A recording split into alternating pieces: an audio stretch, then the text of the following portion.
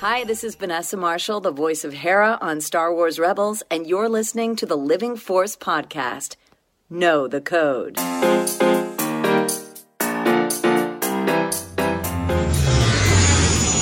Welcome to the Living Force podcast, Terrorist, a Utini podcast network production. All right, everybody, gear up. We're going out there. Episode 128, Out of the Shadows Roundtable. I believe I can learn to use that sword. On this episode, new Star Wars books are out. So you do know what the Darksaber is. New Patreons and upgrades. I will start my operations here and pull the rebels apart piece by piece. And the Utini crew talks about Out of the Shadows by Justina Ireland. That's the first good news I've gotten today. And now, here are your hosts, Dr. Corey Helton, Eric Eilerson, Dr. Charles Henkel, and Wes Jenkins. Hello, everyone. Welcome to the Living Force, a Utini Network podcast production.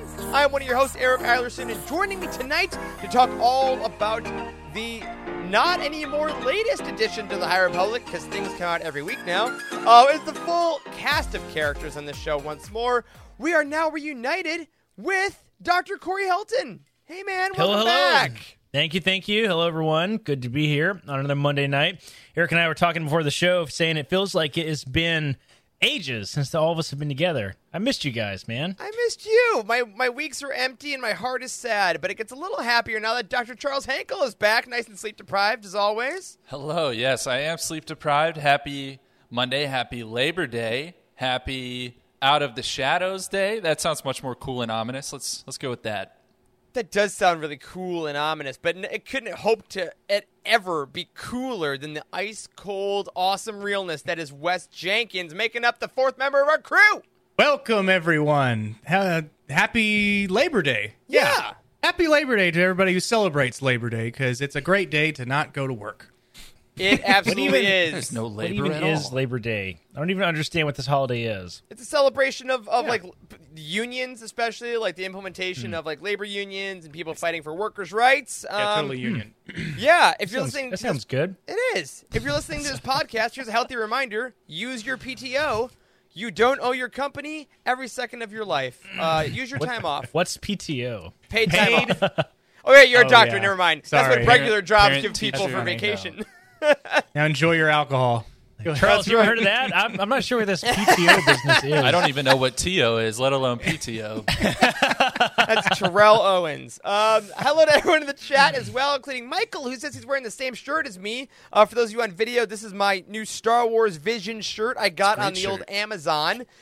This features the Ronin and the Hat Droid. There he is from the Duel short that is also going to be featured in the upcoming novel, Star Wars Vision's Ronin, which myself and a good amount of people online just got a review copies of this week. We cannot say anything about it until the end of the month, but I will say I'm very excited for the review to be written. Yeah, that's all I can say. Pre-orders are up now. Get that book. Before we get into the roundtable, though, because this is a one-part roundtable tonight, we're going to do the whole thing. Corey, you had to leave in the middle of last week's show out of nowhere. This has never happened before. So we just wanted to give you a second to tell the listeners if you're okay, to kind of say what's going on, because it was pretty abrupt. We just want to clear the air. No, I'm not okay, but this is generally, just the baseline. sure. Generally, yeah. So that pretty unprecedented. This never happened before. That one of us have had to leave in the middle of a live show. 128 episodes. We've never had to do that before. Pretty wild that it happened. Yeah. Long story short, my wife got crazy sick. So sick she didn't feel like she could drive home safely. So I had to abruptly leave in the middle of the show and go pick her up, and she's doing much better now. She's good. We had a bit of a COVID scare. We thought she might have had COVID. She had some pretty severe GI symptoms, and but we did get her tested, and she was negative, so that's good. Everything is good now. Caitlin's good. I'm good. Hopefully we won't have to do it again. But I do have to say, yeah, that's right. We're all fine here now. Fantastic work, you guys, Wes and Eric. Thanks, man. Thank you. I can't believe that it worked out as well as it did. Just so some tech transparency, the stream was all still operating from my computer that Wes was controlling remotely, and it worked and it stayed up, and I wasn't even here in front of my computer, which is a huge risk, and it worked out well. So you guys had a good episode. It was really good. It's also good to know that you two are not the two in the friend group who aren't actually friends when you're alone. You know how in every big group of friends, there's two people that just happen to be friends with everyone else, but they're not friends? It's not. Oh my God! You two. Yes. That means it's maybe involving me and Corey. I don't know. I was gonna say, is it the two of us? Is it us? Well, it's like I when don't know. We have been in the same city, and you weren't interested in coming to visit That me. is So true. I That mean, says Oh a my lot. God! See, it's That coming says a out now. Yeah, it's that moment where everyone cancels brunch except for two people, and you're like, "Are we staying? Or do we like?" But no, I'm glad it worked out. I'm glad the show was still a blast. Was also still like, I guess, a blast is a weird thing for last week's show. It was a little more of an emotional show, but we got a lot of good feedback from it. I'm glad it helped a lot of you out with what you're going through, and we love you. So we're glad to be back with a full squadron this week. A couple of reminders before we get into the main meat of the show. Tomorrow is September 7th as of recording. We got a lot of releases coming up we're going to talk about later on in the show. But the main release we want to highlight on this show is the Life Day Treasury from George Mann and Kevin Scott and artist Grant Griffin. It will be coming out tomorrow. It is continuing the trajectory of the Myths and Fables and Dark Legends books that are a bunch of short stories in the Star Wars universe in like the Myths, Legends era kind of thing. Written by George Mann and Kevin Scott together. And if you've been following their friendship online, you know how close they are. My written review, as well as a video review by our very own Caroline, will be going up tomorrow on our YouTube channel. So stay tuned to Utini to hear what we thought of it. A little preview. I thought it was really lovely, and I had no idea how bad I needed a holiday book in the middle of September. So, yeah. If you, go ahead. I was going to say, I'm not sure if you guys know this. We had a very interesting discussion with our database and timeline team this week about this book. Because it's one of those weird Legends books. I mean, like one of those weird canon books that's technically canon because it's, in modern Star Wars, but also like not really like truly canon. Like the timeline placement is really challenging. And this whole category that this entire kind of book, all these George Mann books, these legend kind of ish myths books, like following, is quickly becoming like kind of its own category in Star Wars storytelling. We specifically had this whole conversation because Ronin is also very difficult to place on the timeline. Like it has some challenging because it's this weird Legends canon thing, right? And it's kind of interesting to see that we're getting this sort of weird category of books that like doesn't actually belong on the timeline anywhere. In Star Wars storytelling. So and it's pretty cool. It's fun because it is kind of creating Legends, canon, and then canon myth. Because, from the beginning of this series, George Mann has always said he's writing these tales basically thinking these are the tales that get told in universe to people and children in the Star Wars galaxy. So they continue that with this book.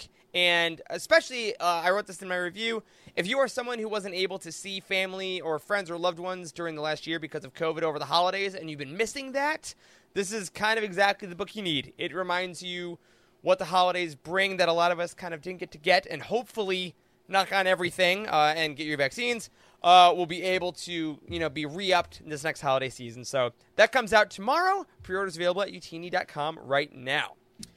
All right, our Patreon community, we love you. We hope you're doing well. We want to thank a couple new patrons. We had Gavin McFadden was a new monthly patron this week, and Cohen Vandeven upgraded to an annual patron from a weekly patron. Right. Again, if you become an annual patron, not only does it help us kind of plan our year monetarily as what we can put on the site, it also saves you a bunch of money, and you get a couple months of content for free. So we thank everyone that's done that, including everyone that has allowed us to meet our next community goal. We are meeting about that very soon to find a date to watch Rogue One together. Obviously, with all these releases, it's been very hectic at the Utini quote-unquote offices, but we are going to be meeting to find a time to watch that with you. And of course, every single week, we get closer and closer to that Attack of the Clones commentary, which I know just gives Corey an excuse to watch Attack of the Clones with all of us. I am so excited to watch Attack of the Clones with you guys because I watched this movie. I think Revenge of the Sith is my favorite prequel, but Attack of the Clones I watched the most, weirdly. So, sure. I watched it over and over again, and there's so many things to talk about in that. There really are. Movie. There really are. Things that's wrong with Star Wars, things that really bad dialogue that is so fun to make fun of and quote. And oh my god, I can't wait for that. That's gonna be fun. It's going to be a blast. So stay tuned, of course. Every week we'll bring you updates on our Patreon community to let you know how close we are. And though we do not have a Patron of the Week this week, we do want to give a quick shout-out to our very own Magda Life, a very active member of our community who is having a birthday. So happy birthday. Happy birthday. Happy week birthday. Time. We hope you choose to spend a little bit of it in the Discord with us because we love hanging out with you. All right. No weekly roundup this week because we're doing a roundtable, but I did want to remind you all, as we said, about the new releases coming out. If you need some more Star Wars book on your shelf, tomorrow you get the Life Day Treasury. In the comics world, you get the High Republic Edge of Balance, the first ever manga in canon for the High Republic. That comes out tomorrow, as well as the next 4 books in the Essential Legends collection, Dark Force Rising, Rule of Two, Rogue Squadron, and The Last Command. And, of course, you can go over to our new releases page to see everything that's coming out. Make sure you get those pre-orders in. I just pre-ordered those Legends Essentials today myself. So they'll be showing up tomorrow on the porch. So can't wait to add all of those. There's so much Star Wars coming out. I can't wait. All right, everyone. As a reminder, if you're on audio, we want to see you in all the UTD Network live shows that are every single week. The Cosmic Force is on Wednesday evenings. And starting next week, Legends Look Back is back from hiatus. They'll be reinstating their live show. So excited to get that back so you can have 3 guaranteed live shows a week and some UTD game nights every now and then on Fridays. Of course, more news on that to come. Wes has been doing all kinds of stuff behind the scenes. And whenever Wes gets up to something, you know it's going to be very mischievous, but also very high quality. On that, though, Charles, I missed you so dearly last week. I decided to give you a whole show this week to drive the bus. So it's all you, buddy. Let's talk about Out of the Shadows. Let's talk about Out of the Shadows. It is time for the roundtable, but I have one very serious question for those of you that listen to the roundtable before I begin this plot synopsis. Is it the Barang sector or the Barangi sector? Do we know? Barang. Barang? I think it said Barang in the audiobook. That's what we're going to go with. All right, plot synopsis time. Ready? Go. Silvestri Yarrow and the crew of the Switchback have been struggling ever since the Bind Guild was disbanded, and Chansey, Silvestri's mother, was killed by the Nile. Their bad luck continues when their ship is suddenly pulled from hyperspace in the Barang sector and attacked by Nile yet again, forcing them to abandon ship. Vernestra Rowe and Padawan Imri Kantaros have spent their time since the attack on Valo aboard Starlight Beacon, rubbing elbows with the likes of Avar Kriss, but Stellan Gios recalls them to Coruscant for a new mission. Lorna D is touting a new weapon called the Gravity's Heart, but it's not yet finished. She convinces Markian Rowe to let her borrow his oracle, Marie Santeca, to hurry along its completion. Rowe tasks Nan with guarding Santeca until she is safely returned. On the way to Coruscant, Vern and Imri are called to assist an outpost on TK under attack by Nile. En route, Vern suffers a force vision in hyperspace, something that hasn't happened to her in a long time. After chasing off the Nile and saving the outpost, Vern's vision leads her to the discovery of a puzzle box that she believes the Nile were after. While at the outpost, the Jedi meet Jordana Sparkburn, a Santeca who serves as a deputy and who also happens to be Silvestri's ex-girlfriend. Jordana decides to go to Coruscant to report the attack to her superiors. On Coruscant, Silvestri can't seem to find anyone who seems to care about what happened to her in the Barang sector until Xylan Graf of the well-known hyperspace prospecting Graf family approaches her. His ships have been disappearing, and he thinks Syl's experience is the key to solving the mystery. Though Syl doesn't trust Graf, his exorbitant wealth convinces her to work with him for a while. Graf introduces Syl to Professor Wolk, a Gungan who claims to have been one of Chansey Yarrow's old teachers. Wolk further reveals that Syl may not have known her mother as well as she thought she did. Using old hollows of Chansey, Wolk reveals a suspicion that Chansey Yarrow is still alive and may even be helping the Nile build a superweapon that explains what is happening in the Barang sector. However, shortly after this conversation, Wolk is murdered by a Nile agent. Graf convinces the Republic to sign off on a mission for a team to explore the Barang sector. He hopes to not only discover what's going on, but also to prove that no super weapon is there, so the Graf family can obtain the lease to that area of space for their own hyperspace experiments. He's to be accompanied by Vernestra and Imri at the request of Stellan Gios, as well as Reith Silas and Comac Vitus. Silvestri and Jordana also go along as additional witnesses. On their way, Silvestri discovers their ship isn't headed to the Barang sector at all, but rather to the Graf family compound called Everbloom. When she confronts Graf about this, he smooth talks his way out of the situation. Vern has yet another hyperspace vision, urging her to find someone and obtain something, but she doesn't know exactly what, nor does she recognize where she was in her vision. Eric, take it away. Let's do it. After arriving at Everbloom, the Nihil immediately attack and capture everyone. Jordana, Vern, and Comac are left behind at the Graf compound, while Silvestri, Imri, and Wreath are taken by Chansey to the Gravity's Heart. Silvestri comes face to face with her mother, who is actually alive and working with the Nihil, just as Professor Woke suspected. Chansey tries to convince Syl to join her, but Syl refuses. Catriona Graf, matriarch of the Graf family, denies any direct involvement with the Nihil and tries to win over the Jedi by using her knowledge of ancient hyperspace prospector signs to open the puzzle box Vern found. Inside is an old hollow of Marie Santeca and a set of coordinates. The Jedi and Jordana decide to travel to the coordinates in hopes of finding the rest of their kidnapped crew.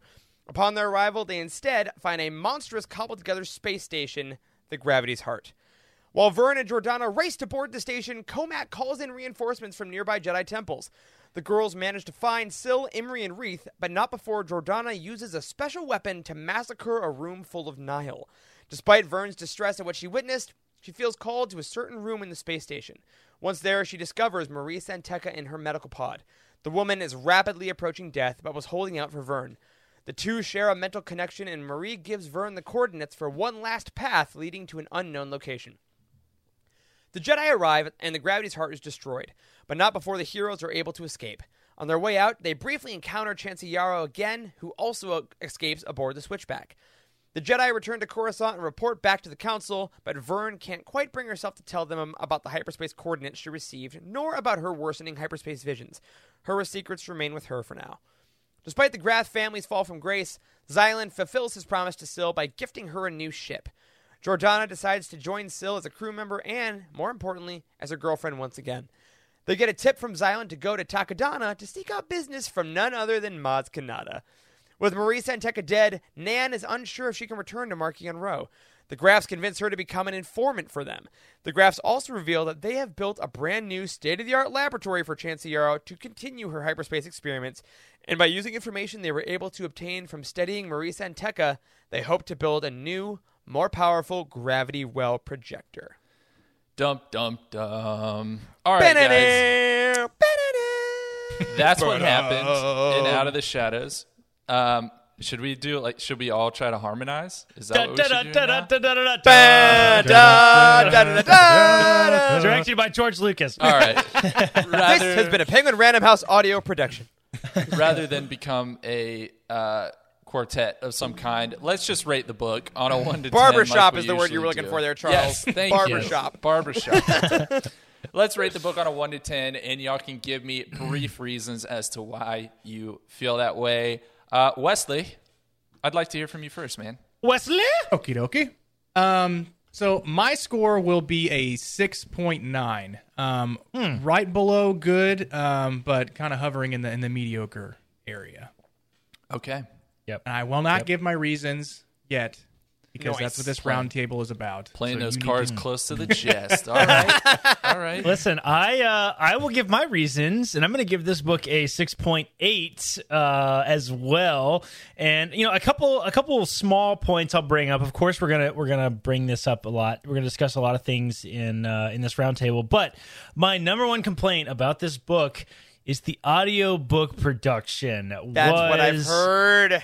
Something weird, guys. Yep. Something weird. My first truly negative experience with an audiobook. Wow. Very, very, very strange. They cut a lot of corners with this audiobook. There's not very many sound effects. There are no sound effects, Corey. Yes, there's zero. Oh, that's right. That's right. There's no sound effects. Mm-hmm. It's not like the usual high-quality Star Wars music and sound effects. It's not that. It's nothing. It's basically just a narrator. There's no blaster fire in the back of fights. No, nothing. Nothing. None of that stuff. None of that stuff, which we're accustomed to at this point. Yeah, right? We're spoiled, but also that's what we expect.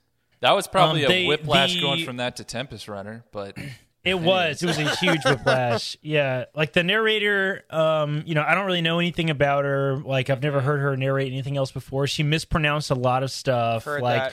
She at the very end of the book, she calls Maz multiple times, and it drove me nuts. I was Maz Kanata. she's over there on 5th. it's one thing to like change the pronunciation from what like the writer says it was. A good example is Marcion versus Marcion Rowe. Yep, it's totally Marcion. Right? I mean, even Tempest Runner says Marcion also. I noticed that. Yeah, they're doing that now. Anyway, Anyway, she says Maz Kanata. I'm like, I mean, there's no excuse for that. It shouldn't take away from your score of the content of the book.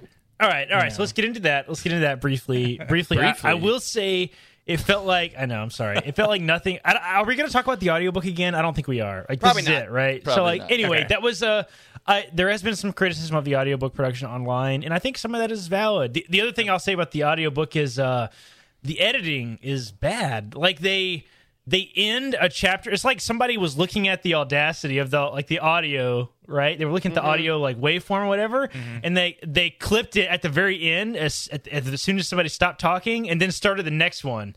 So it would be like, and then everyone died. Chapter 2. Yeah, listen,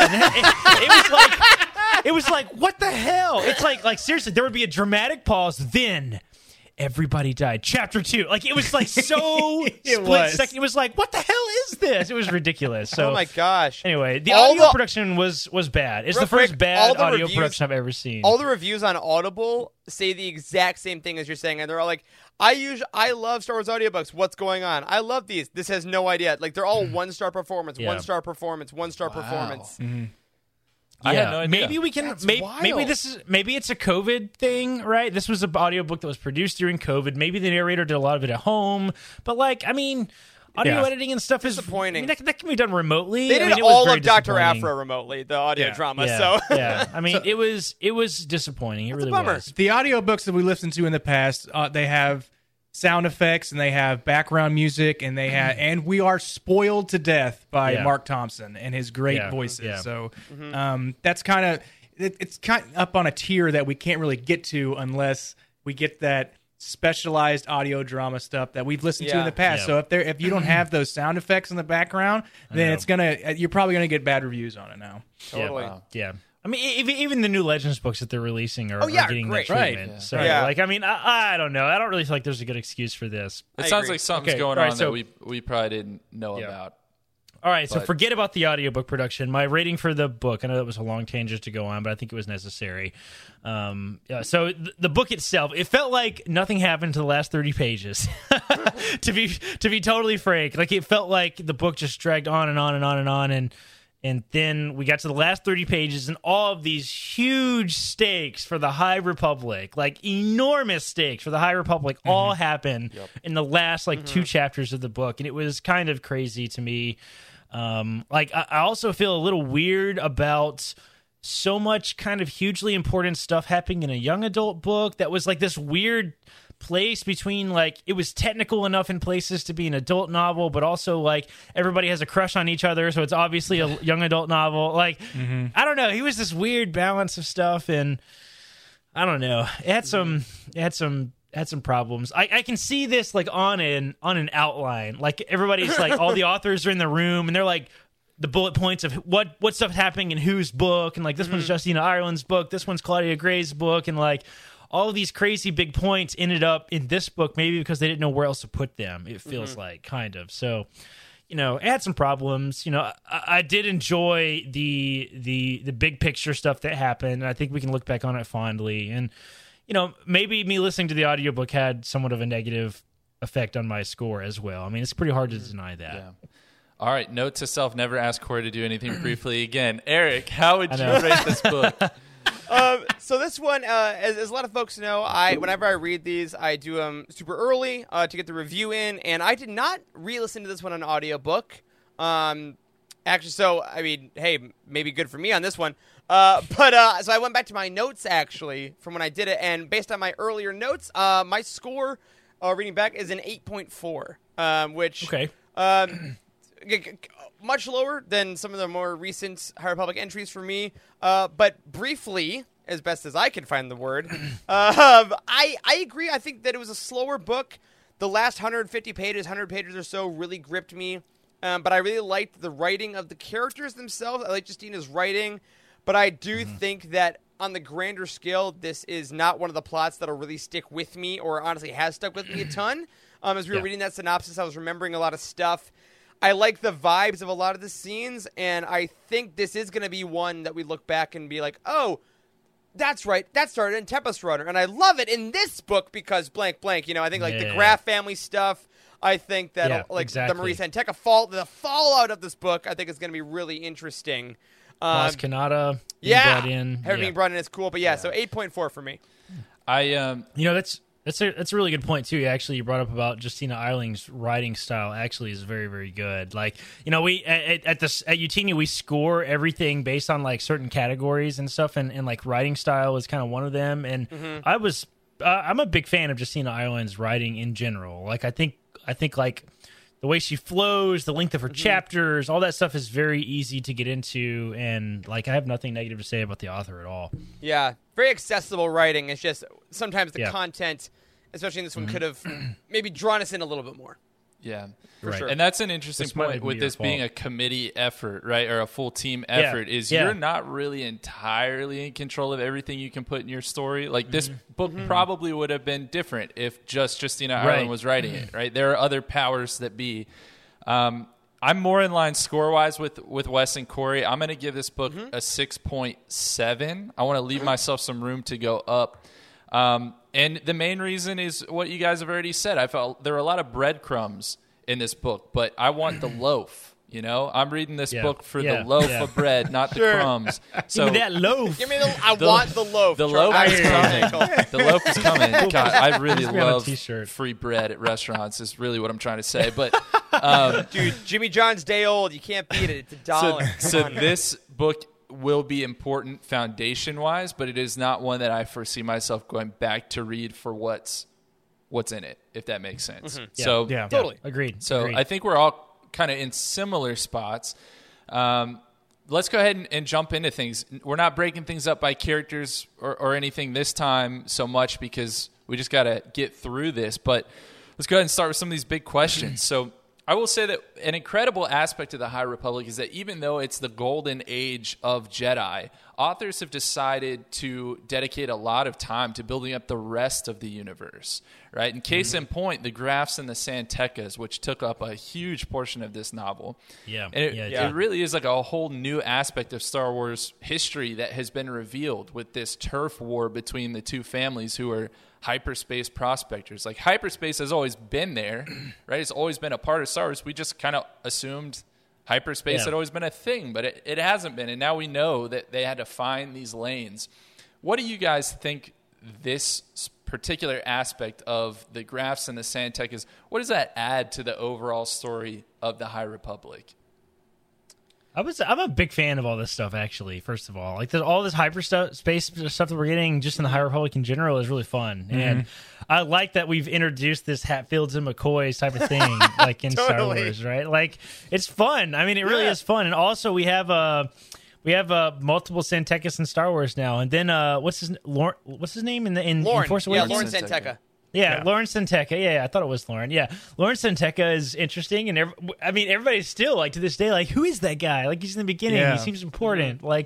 So this is fun, man. I'm a big fan of all this stuff. Yeah, I think this was some of the most enjoyable part of the books for me. Yep. So back on an episode we had a couple weeks ago, we were talking about how some of the stuff we'd want to know be put into a novel or be put into a movie, and this was one of the things that I had asked for. Is need more background about the Santecas, and I think there was a lot that's evolved through the comics.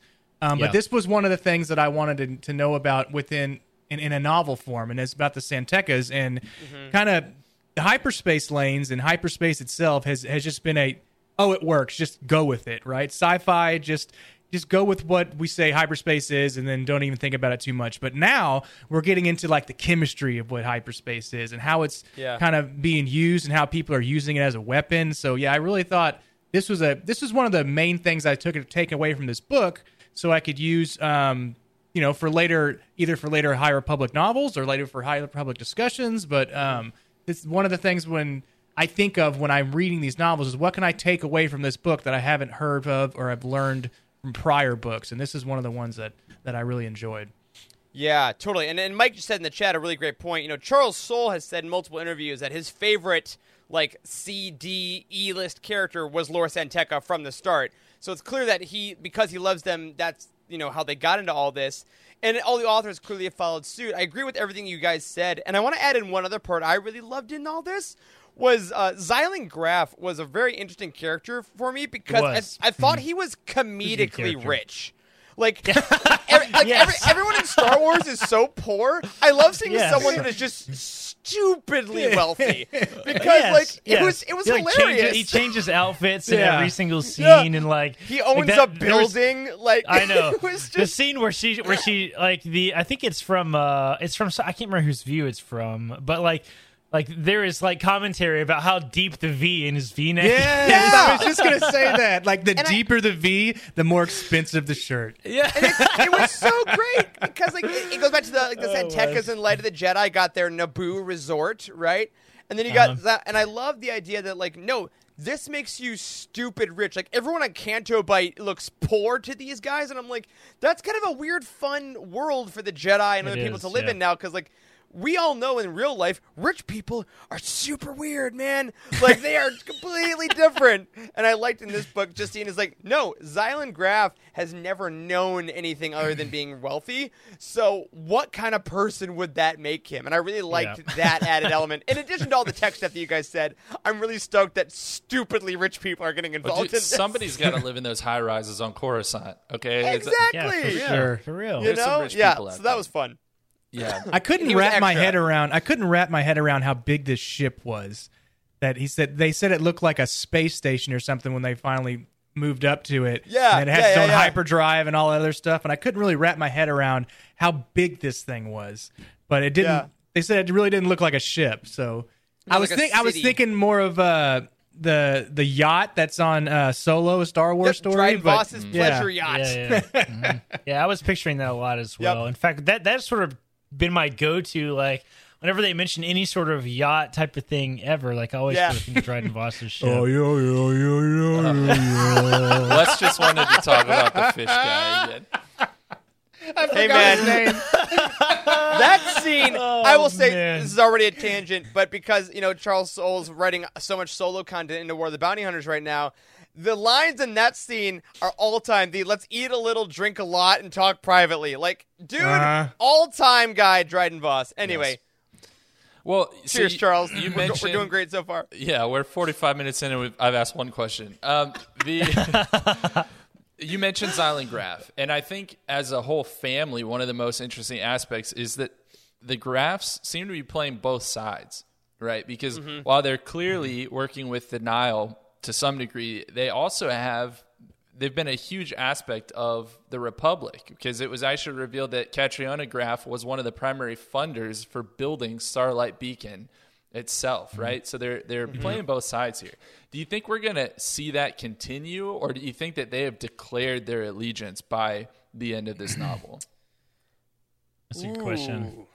Yeah, I will say that I was very uncomfortable with how just morally neutral they were in this book. Of just we're kind of hanging out with the Nihil, whatever. It's not like they've killed billions of people or anything. It's just it's insane. It'd be like being buddy-buddy with the First Order when they blew up all those Republic planets, right? So it's I don't know, man. I was uncomfortable with all that. That's kind of like foreshadowing. I don't know if it's foreshadowing. But when they're on Canto Bight in Last Jedi, yeah. Mm-hmm. So when God, I even forgot that guy's name. DJ. DJ's is looking to see who the ship belongs to. He's like, oh, this guy sells weapons to the good guys and the bad guys. Yeah. So they could be ancestors. They could be. What if the Graff ship? Yeah, that'd be fun. It could be the Graffs that are playing both sides, but they're making money off of both sides. And we see that in the real world too. So yeah, I was gonna say it sounds a lot like real rich people, Charles. You think about the cynical real life stuff. Look at every war ever. It's I don't know. Rich people are probably just funding both sides and then seeing what happens. So I unfortunately found that very realistic, and it made me sad. So to answer your question, though, I do think though that they have not picked a side. I think that they're going to keep pouring money into each one. Maybe one a little more than the other when there's different victories, but I think we're going to see the Grafs playing both sides going forward. And I also think that opens up a nice door for us never to worry about funding for any of the future battles. Like, how did the Nile get all these ships again? Didn't they get blown up? Well, the Grafs are funding them. Whoa, how did Starlight Beacon get this? Well, the Grafs are funding them too. So it's kind of a nice little cheat code for writers going forward. Yeah, absolutely. Beyond the Grafs and the San Tekkas, I want to talk some more about some of the normies, if you will, the non-Jedi characters in this book. And one of the biggest ones, obviously, was Silvestri Yarrow. The Muggles, yes. A.K.A. Syl. And Syl had a seemingly infinite number of unhealthy relationships in this book, from her ex-girlfriend to her Tempest Runner aunt, kind of, to her back-from-the-dead mother. And though her biggest desires seem to be to just travel the galaxy in her own ship, do you think that her connections to others are going to keep her bogged down in this conflict between the Republic and the Nile? I mean, Charles, I was in my early 20s once. I feel like... Aren't they all like 18, 19, 20 in this book? Like, yeah, they're like late teens, early 20s, which again works for a lot of YA, right? And I think that... Yeah. So it makes sense, at least, the timeline-wise. I thought that made Syl interesting, and I think it was...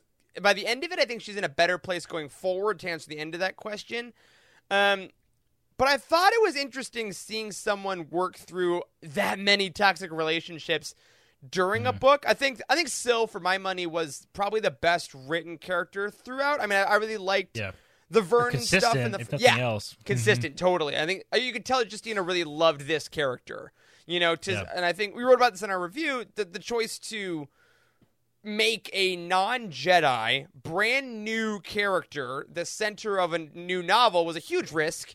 And then, of course, to mention something we talked about more last year, the fact that she is an LGBTQ plus woman of color is awesome. And I think that, and I'm glad I didn't see crap online about it, which is good, which means either people are being cool or I really have muted well. Yeah. But I thought she was cool. It's a new era in Star Wars storytelling when we're finally good with it.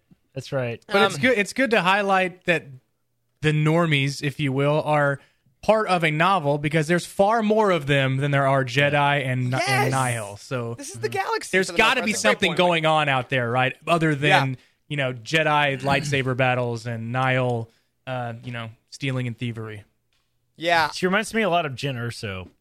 Ooh, I can see that. Yeah, for sure. You want to talk about someone that had a lot of bogged down connections in her life? Yeah, exactly. I saw her as that a lot, and I mean, it certainly seems she has a lot of emotional conflict. I mean, she could very easily be a good villain story, Like, she's fed up with everything and chooses the wrong side kind of story. But I do love that we've had so many books in the High Republic about the Jedi and their emotions, right? We've talked about that in Rising Storm, that we're having a lot of Jedi dealing with their emotions and how you don't shut down your emotions, you just control them. And Syl has none of that training or need, so she's just like, I'm failing a lot.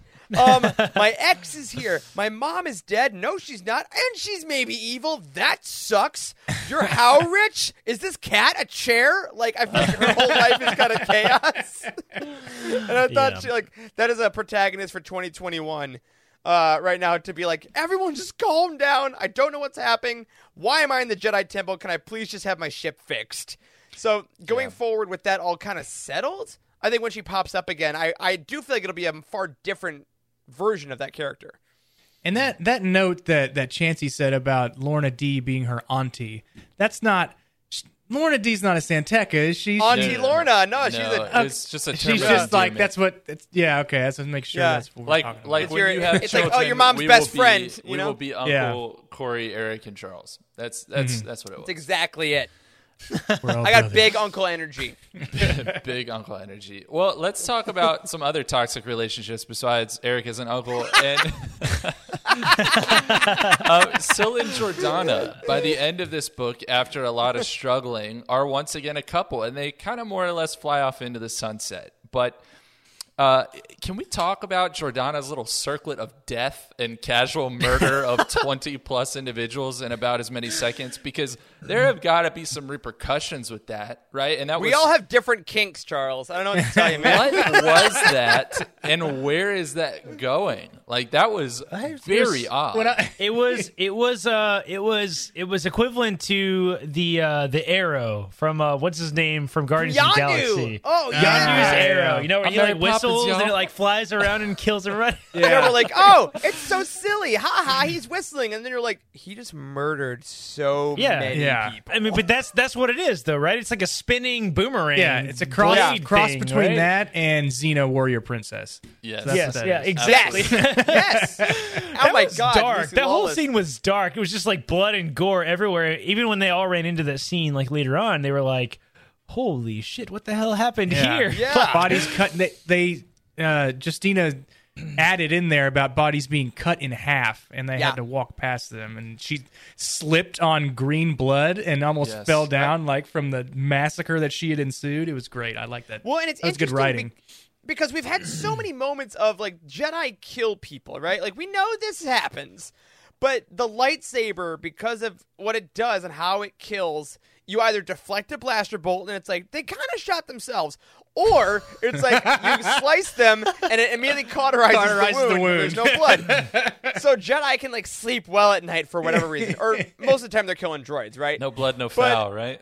Yeah. It reminded me kind of like a Robot Chicken sketch or something where they're like, I'm a hero. Oh my God, my leg! Oh God, blood! Like, and there's just all of a sudden just gore everywhere. It's that moment of like, oh God, am I dating a psycho?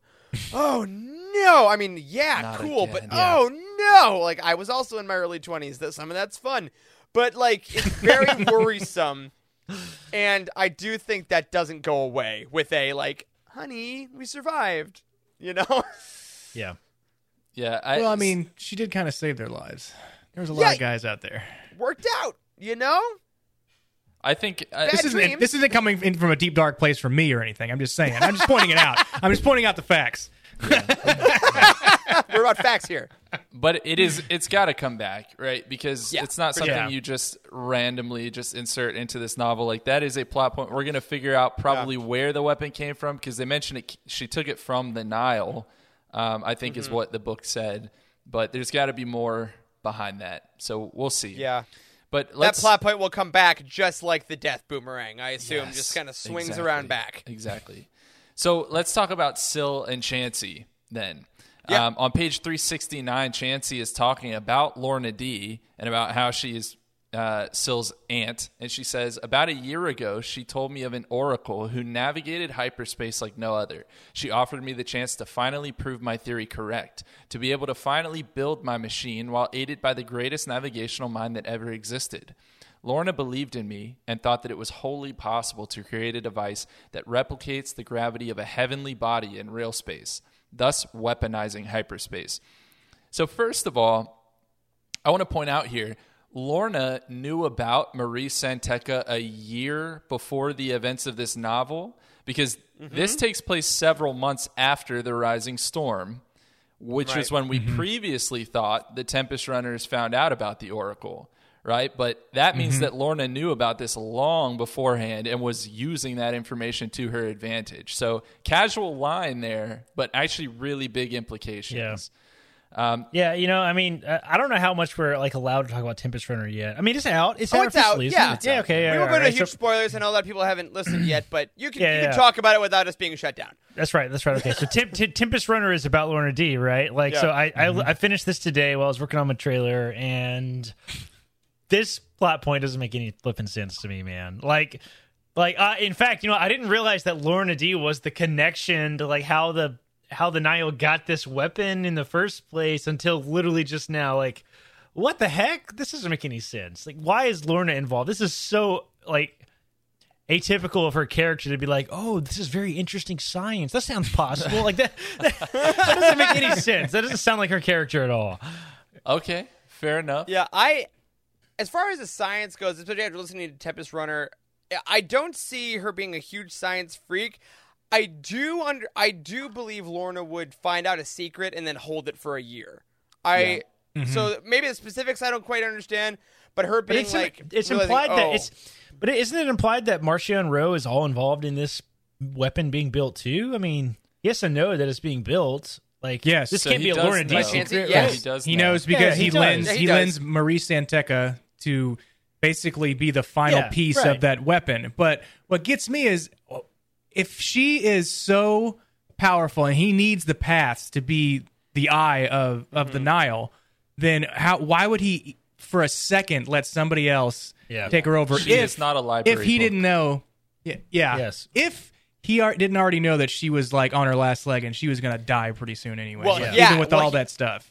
And this is what I love. I love that question because I have two ideas about that for Marchion, who, I mean, still one of the MVPs of the whole initiative for me. I love this dude. He shows up for like 3 scenes here. I'm like, what's up, dude? But I think either Eric. Hi, buddy. He's either so cocky that he thinks he can't be taken down at this point, which I think might fit with him. He's such a narcissist that he's like, no one would betray me because I'm smarter than anyone around me. Or I do think that he's like, after the Rising Storm, like Maurice Santeca's paths, maybe that's more of his father's legacy of like the paths in the Nile are old news. If she dies, I got the leveler. Now. All I needed was the leveler because his whole goal is not about making the Nile the most prosperous band ever. His whole goal is basically I want to destroy the entirety of the Jedi and the Republic. No real mention of the leveler in this book, other than that makes Chansey sense. was hoping to maybe deliver some Jedi to him for testing. That was really the only thing. Yeah, I think, that was super dark. Yeah, for testing. That was anytime you talk about bringing humans or sending beings for testing, I'm just like, oh god, it's just it sends a chill up the spine. Because we know we read those Loden chapters. We're like, I know what happens, man. That's awful. Yeah, shut up, dude. Still, though, the way that Mari was sort of like valued in Marchion's eyes, like earlier in High Republic Phase 1, like does somewhat contrast with this. Yeah, he need to come back. He just lets her go, and also, major spoiler alert: Mari Santeca dies in this book, right? So like. Not only did he alone her, but she also like got killed, sort of. Like, I mean, I guess she died of natural causes somewhat. But of also, being like 200 years old. This started in the Rising Storm, to be fair, because even in that roundtable, I brought into question why would he ever have let Udi Dis even see Maurice Santeca, who he's the one that ultimately got the secret out to Pan Eta. So I think in the Fallen Star they'll have, because every adult novel. It seems like just for this initiative, they're basically writing them so you can read only the adult novels and basically get the story. Yeah. So I think there will be early mention of her death and Marchion's reaction to it. I think there'll be like a, someone giving Vader the news of whatever. He'll like walk in like, I regret to inform you, Maurice Santeca has died. So I think we'll find out. Apology accepted, Lord D. Exactly.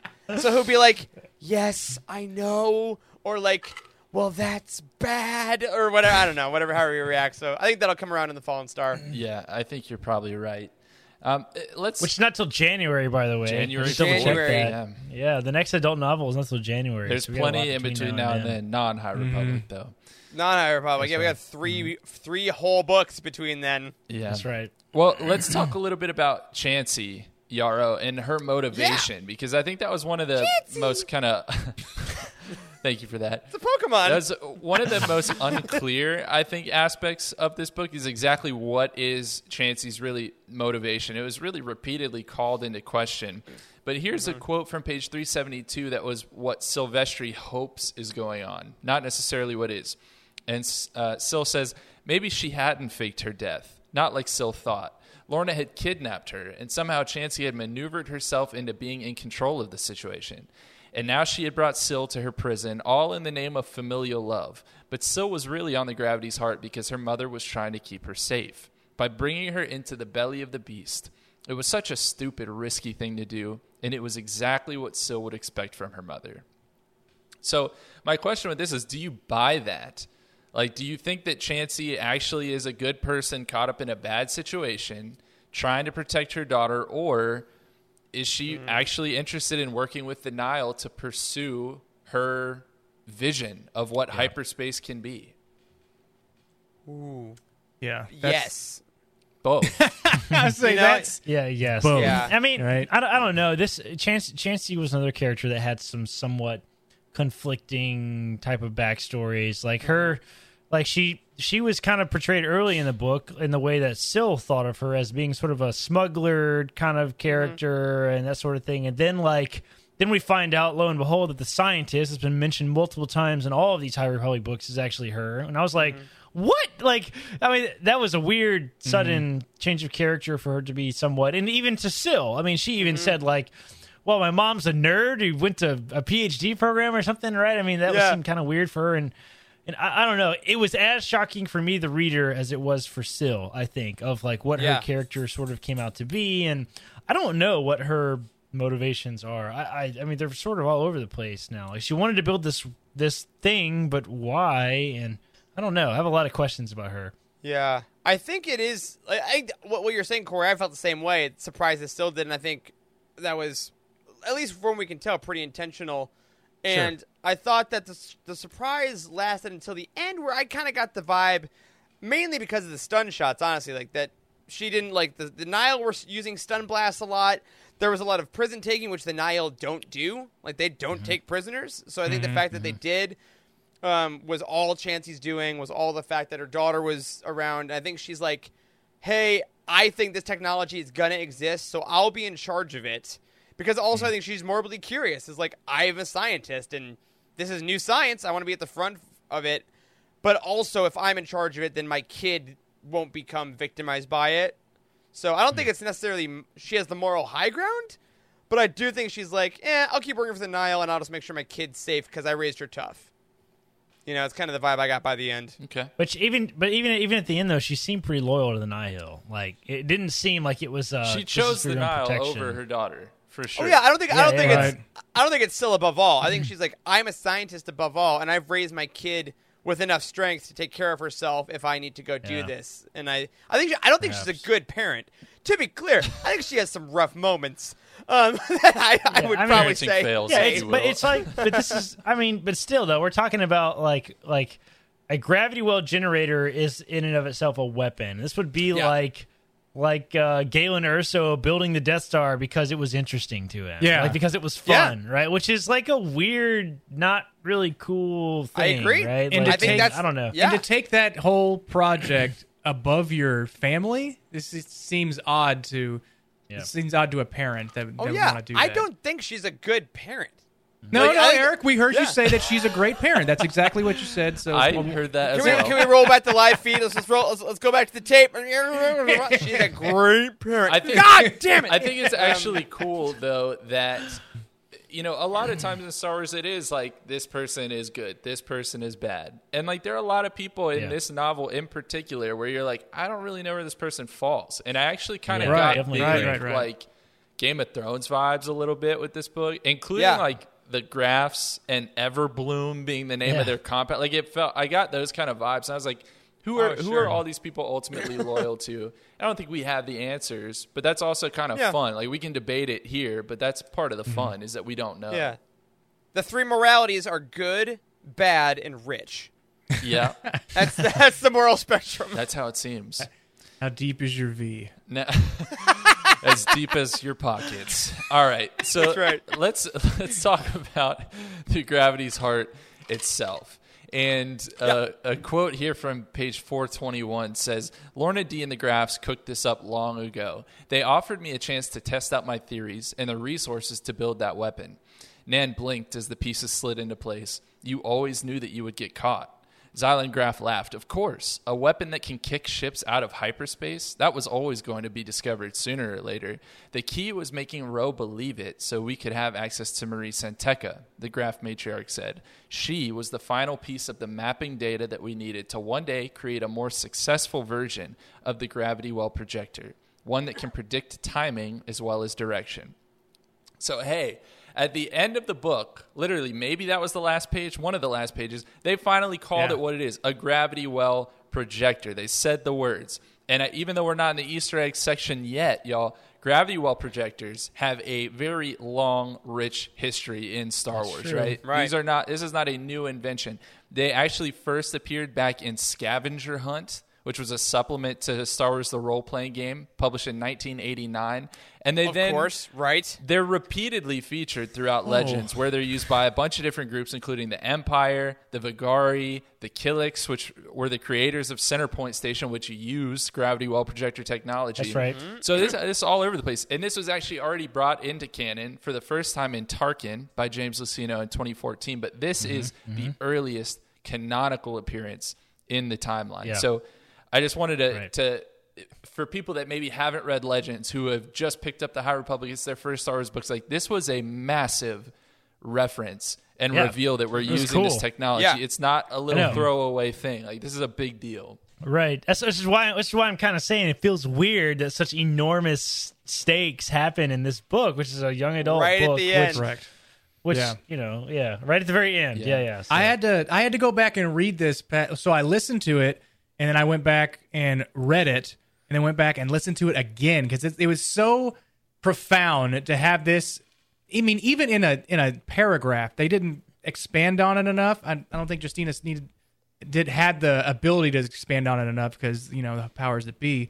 But the whole having Marchion Ro believe that he had to give up Marie Santeca to be able to make this weapon worth, and then it gets blown up. So now Marchion Ro thinks this whole thing is over with.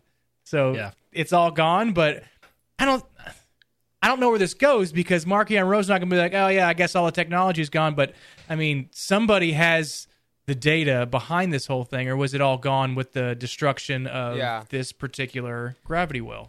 Well, because I think it's interesting seeing the Nile's trajectory going forward, right? Because the first thing that happened in the High Republic was that a path messed up hyperspace and caused this giant disaster, right? So that was one thing. And then they had the Fair, which was a coordinated attack, which is another thing. But now if the Nile can get gravity well projection technology and can just pull ships out of hyperspace whenever they want, that's kind of seems like the final piece of hyperspace domination. And if you rule hyperspace, you rule the galaxy, right? So this is where I admittedly I like the last 150 pages, as we've talked about. The last bit was the most exciting kinetic part of the book. But there was a lot, as we're saying, kind of crammed in, especially with this stuff. That's where I kind of started to get a little lost.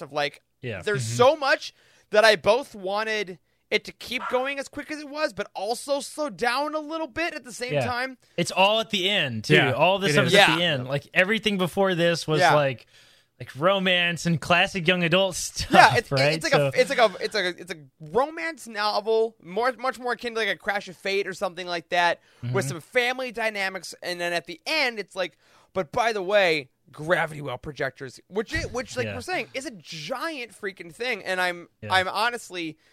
What this book did, which is what I kind of want every book to do, but in a weird way, is every book in the High Republic should make me want to read the next one. I should feel good, but I should be excited. And it definitely made me want to read the next one, but in a much different way compared to the other ones where I was like, wait, what? Now, what? Listen, I will say, too, that I feel like we're walking a fine line here, too, as far as explaining technology at this point, because we are only 300 years before the movies, right? And we've already had explanations of Bacta, the origins of Bacta, and now the origins of gravity well projectors. I don't know that I love all the origins of all this technology all being from this one era. That does feel a little bit like they're sort of backing themselves into a corner as far as to back up a little on it go. Yeah. I mean, I think that as long as this kind of stuff feels like it's going to be very plot heavy for the hyperspace stuff. So the Bacta stuff, I agree. I think that helped with flavor text for why certain places need to be saved. But as far as the hyperspace stuff, I do agree that if they go too far with it, too specific, it'll be odd. But if they can keep it in the prospecting war and the idea that gravity wells can kind of control the galaxy going forward, because I mean. The end of Phase 1, I think, is going to solidify a lot of this, and we are rapidly approaching it in January. Yeah. So I think that'll be very defining as to what the next phase of the hyperspace war is going to be. Yeah. It's not far enough back for me to buy into it. Is all I mean, really. If we were 5,000 years before the movies or something crazy like that, I don't know. It makes makes Star Wars feel small to me. Remember we talked about that in regards to Bad Batch, I guess, on Bounty Hunt we were talking about. Bad Batch. Like, yes. Yeah. And like some storytelling decisions make Star Wars feel small, and like creating all the origins in such a short period of time before the films will, to me, make Star Wars feel small. So you got to be careful with this. I feel that. If they explain something else, like Tabana gas, like the first time it's ever used or something like that in a blast, I'm gonna be like, already had that. Enough. That's it. We already had that. Luckily, that was in Light of the Jedi. So you're good with Tabana gas. Check that off the list. Just don't explain where Yoda came from, please. Don't do that. That's right. Just to be clear, in the Old Republic, they had ships using hyperspace lanes, correct? They in Legends, Old Republic, yeah. In Legends, in Legends, we don't know. Old Republic, and I'm pretty sure, like gravity well projectors. I'm not sure if what their origin was, like storytelling wise, in Legends was. I know you talked about like kind of meta, Charles, like where they came from, but like where do they come from in Legends? I don't actually know. So I think the Killiks were the people who created the technology, if I'm not mistaken. Yeah. And then it basically just got kind of borrowed by others. But now we're seeing it used by the Nile, right? And Eric, you kind of addressed this, but I'm curious what everyone thinks here. Is that now going to be the backbone of how the Nile pose their attacks? Because Maurice Sentek is gone. So paths are gone. They're not going to pop into atmosphere on Valo again, right? That ability is essentially gone. So how are the Nile going to gain an advantage? Or the new paths are gone. We don't know how many he banked. He was banking a lot. That is true. Well, we also don't know how exactly the paths work, because actually in this book particular, there's a moment that really caught me off guard, and this is kind of a tangent, but it was when they're trying to board the Gravity's Heart. And they're flying their ship. There's a Nile ship coming straight at them. It pops out of existence and reappears right behind them a second later. And that's kind of different than how paths had worked previously, because you have to load it into your engine and like figure out how you have to be given it. So like they just happen to have a path that let them do the exact thing they needed to when a ship was flying at them. Well, we saw it in did we see it in Kevin Scott's last book of like them jumping around during the space fight? Wasn't that in Kevin Scott's book? That was in Light of the Jedi, wasn't it? That was in Light of the Jedi where they were jumping inside other ships, other Republic ships. You're talking about during that crazy. I don't know. I just remember a big crazy. They jump around in atmosphere on Valo at the Republic Fair, so that does happen. Yeah, maybe that's what I'm thinking of. But yeah, what you're saying, like being, I don't know, there is somewhat of a conflicting thing here about the paths and how they work. And can you reuse a path and can you access a path from different points? There's still a lot to be explained there. Yeah. I would hope that they could reuse the paths, because damn, those paths would be. I mean, they would be. I don't know if you could put a price on them, but they would obviously be priceless. I'm sure Xylan Graf can put a price on them. Oh yeah, but the price is no object. A lot of questions, and maybe we're not supposed to understand that. This is just one of those things we kind of just close our eyes and be like, okay, it's Star Wars, I mean, it could be that, I guess, but I don't know. Well, we'll see. All these questions, I think we will get answers to as we move forward. But we got to move on to Vernestra Rwoh. I want to talk a little bit about her, because she, I think, is one of the most important characters in this book. I think she could have been like the main character. I'm glad and I'm interested that they did it from Silvestri's point of view more so than Vern's. But out of all the Jedi, Vern took center stage for sure. She discovered new Force abilities and learned how to be a better master to her Padawan. But from her hyperspace visions to her light whip, she is accumulating a lot of secrets now that she's keeping from the rest of the Jedi Order. Do y'all foresee any fallout from that? Oh, yeah, that's a good question. No! Not at all. Man. Secrets never go well, man. Yeah, that's how it goes. The first thing when I read that, I was like, she shouldn't be doing that. That's obviously a no-no, right? She should not be keeping secrets, especially ones like these. That is a path to the unknown that she has, that she knows about.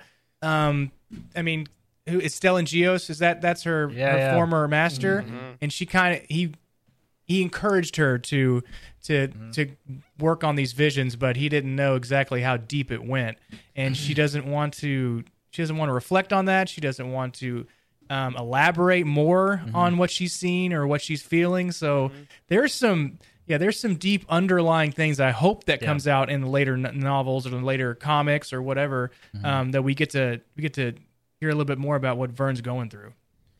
Yeah, very interesting decision to make Stellan Geos her master. I feel like. I mean, that was right. Very interesting and kind of weirdly very supportive of his character. I feel like, kind of painting that picture of like somewhat woefully naive a little bit, of like. Oh yeah, sure. Yeah. My Padawan is absolutely ready to be a Jedi Knight. She's only 16. I mean, it was somewhat of a stretch, and clearly just got her driver's license. Yeah, Stellan Kenobi, man, he gets it. I mean, correct me if I'm wrong, but is not all of this stuff that we see happen in this book with her character, is that not supportive of the fact that she was not ready to be a knight? Yeah. I mean, she's creating. She has that bumper sticker on her Vector. It says "student driver." Yeah. Oh my god! She always wrecks it. I love that detail also, that she sucks at flying. I think that's great. I love her having these visions, right? Because I love the idea that she no one else has hyperspace visions. That's not a thing, right? And she's like, I go into hyperspace and I have these visions, and everyone's gonna think I'm weird. And I like that in the previous novels and comics, they've set her up as a perfectionist, as I have to be the best at what I do, right? So I think she's like, oh my god, if they think I'm weird or if they think I'm off, then they're going to question my status. So I until I figure out what to do about this, because I'm a Jedi Knight and I should figure it out, I think it's a somewhat, it makes sense, but as a reader, I agree. I'm like, oh, no, you got to tell Stellan. Oh, God. Because B Nasty in the chat makes a great point. The Force is definitely influencing her, but what side of the Force? What is in hyperspace? Is it light? Is it dark? Is it neutral? And honestly, though, if I was a brand new Jedi Knight and I came back from a mission and was like, a thing exploded, we lost a bunch of tech, and then this 200-year-old woman died. But before she did, she telepathically gave me a path to an unknown place where the Nihil might be. It might be a trap, but I think I might go there alone. And it's based on a vision that I had in hyper. Oh yeah, I'm still having those visions. Sorry, I didn't tell you. What do you think? I think it would go well. It's just but it's just over the top though. All of the secrets she's keeping at this point are just it's not even logical that she's keeping these type of secrets. She's right? just she's too deep. Well, she's too deep in it. Here's a thought for you. In some ways, Vern is like a star of the Jedi Order. People meet her, and the immediate thing that they think of is, oh, she's the knight that was knighted at 15 years old. And now she's accumulating all these secrets, and we don't really know what's going on in her head. She has a quote. You're on this council, but we do not grant you the rank of master. So on page 72, she makes a comment about how the rules of the Jedi Order are more like guidelines. Shout out to Jack Sparrow. And I just wonder, could she be the fallen star? Maybe it's not Starlight Beacon. Maybe we're going to see a Jedi fall. Also, Charles, sorry, that's Captain Barbossa that says that. Oh, is it Barbossa? Not to Caribbean, not to pirates gatekeep you. But yeah, I mean, she absolutely could. She totally could be. And B Nasty also said she's got this light whip. To see it. She's like, I've been breaking rules since day one, man. And she is kind of like the Simone Biles of the Jedi, right? Where everyone's like, you're young and you're the best ever.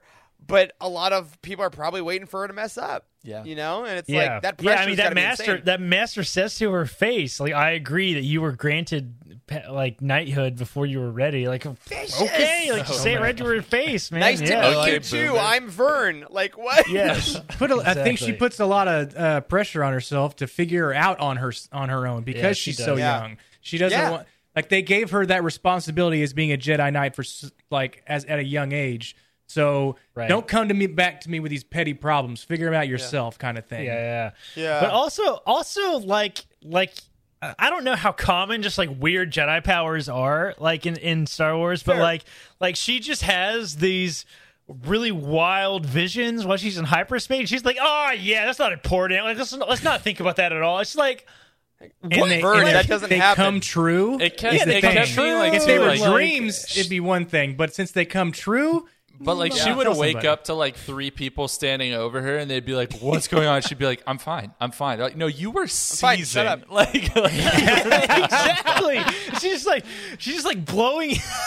No, she's not blowing it off. Exactly. It's just blowing it off. It's just like that doesn't make any sense. It is also so weirdly. She irritated me as a character the whole time. Every time we arrived at her in the book, I was like, God, this again? Like, come on. You know what Vernestra is? Vernestra is just a millennial because she was told she's gifted and she was pushed way too hard. And every time she has a problem, she's like, it's fine. It's fine. I can't tell anyone. I'll figure it out. And then she has anxiety and she's just worried people are going to judge her all the time. And that's then, right. That's it. That checks out. That checks out. Not relatable at all. No idea what that means. But hypothetically, I assume that's very hard. Well, let's talk about her biggest secret in a little bit more detail. We've obviously already been talking about it, but Marie Santeca makes a statement to Vern on page 377. She says, "I have a gift for you, one last path before I pass on. It was always meant for you, specifically for Vernestra Rowe." That's really interesting, right? And later on page 399, we see Santeca give that path to Vern. And this is the passage we get. "For half of a heartbeat, Vernestra hesitated, but then she closed her eyes and reached out to the half-dead woman. The woman reached back, the connection like and unlike a force bond. For a moment, nothing happened, but then Vernestra began to see flashes of the old woman's life, a childhood spent on an idyllic planet, her first trip through hyperspace, and then something different, the blue of hyperspace, seemingly less random and more deliberate, diverting and flowing in the same way Vernestra perceived the force. A rushing, branching, fluid thing that could be charted and mapped and explored. And then Vernestra saw it, the path, a proper thing to be named and followed and remembered. Vernestra felt the memory of it being carved on her mind. No matter what happened, she would know how to get there. The place beyond the edge of the galaxy where no living thing should go, and no one had gone for a very, very long time."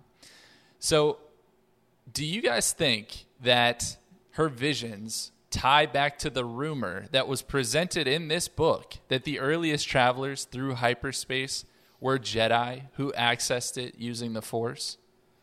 No, they were squids. You've already established that. Squids. Corey, they were whale squids. It's pronounced squibs, and they're not the same as muggles. They're slightly different, but anyways. I do love that idea, though. I mean, I like that too. Or does it tie back? Do you think it ties back to Skywalking? Skywalking on them haters, you know? From the Thrawn novels, it sounded a little bit like Skywalking. No, they were blue children. They weren't squids or Jedi. It was little blue kids. So are you saying that the visions that she's had when she goes into hyperspace, they were all meant to come to this one point with Marie Santeca, and now that she knows, she's not going to have visions anymore? I don't know. Will she have more visions? I think she'll keep getting them. Yeah. But like, regardless, she's going to tell everybody that they're not important. Yeah, until they like cripple her or something. Visions have always been such a thing in Star Wars. And, no pun intended for Star Wars Visions coming out in September. But like, you know, the vision that Skier has, the vision that Elzar has, Ahsoka in the Clone Wars. There's a whole arc dedicated to that. Absolutely, and I think the fact that they do come true in this are now, I think, freaking her out even more, because I think if you have visions that don't come true, you're like, I'm having weird dreams, the Force is being weird. But if you start having to think, like, wait, am I 16 years old and can I see the future? And she did bring up being a Wayseeker. Is this what Wayseekers feel when you're being pushed by the Force and pulled by the Force at the same time? Yep. So that could be another thing where, does Vernestra leave the Order and become a Wayseeker? It'd be interesting to see her be a Wayseeker. Is she part of the Lost 20? She's such a stickler for order and for propriety and that kind of stuff, or at least she was. We see her questioning a lot of that in this novel. It'd be very interesting to see her kind of loosely, I don't know, adjacent to the Order in the form of a Wayseeker. Yeah.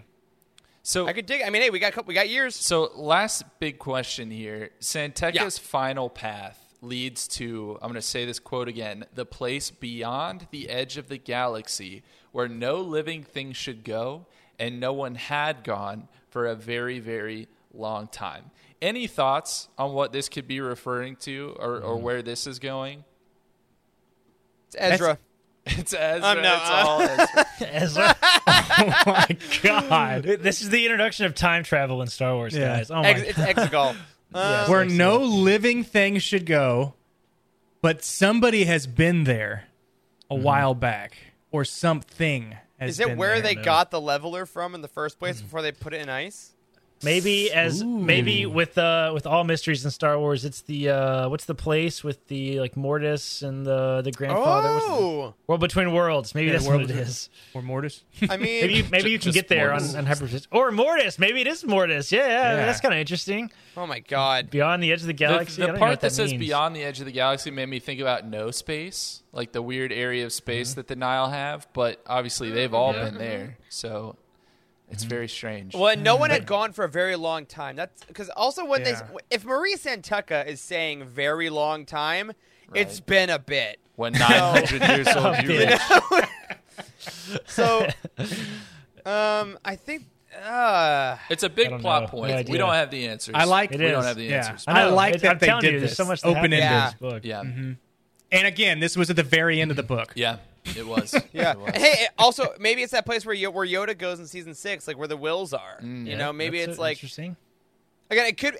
I think that's the beautiful thing about the High Republic, right? Is that it could be a really cool reference, or it could be something brand new. Yeah. That's also really cool. Like you know, they have so many options available, and the fact that now there's no way they can accidentally find out about it unless Vern willfully gives it up because Marie's gone. She wrote it down nowhere. There's no backup drive. You know, Yeah. they didn't back up the hard drive to make sure that if Vern dies, they can figure it out. Marie Santeca was for sure Windows 97 or whatever. Out without question. When she died, did it go bum bum bum bum? No. All right. That's not All good. right. Well, let's talk about some Easter eggs, connective tissue, and random thoughts. Of course, I promise I try to only include the best. Let's go ahead and run through these. On page 1, that's right, page 1 of this book, Nostra Berry Wine is mentioned, which is an alcoholic beverage from the planet Dalna that first appeared in A Test of Courage. So Justina Ireland bringing some of her own creations back nice and early. On page 2, we have a quote here that says, if they had still been part of the Bind Guild, which was dissolved because of its abuse of indentured crews, there would have been some protection from creditors. But without the guaranteed jobs and profit sharing of the guild, Syl was at the mercy of her own business sense. And now, you know, that's obviously talking about events that happened in Claudia Gray's Into the Dark. But I think it's interesting to see the downside to a moment that was touted as so positive and victorious from the point of Athe Hollow previously. Oh, yeah. Right? Mm-hmm. So for every action, there's an equal and opposite reaction, right? On page 9, coaxium is mentioned.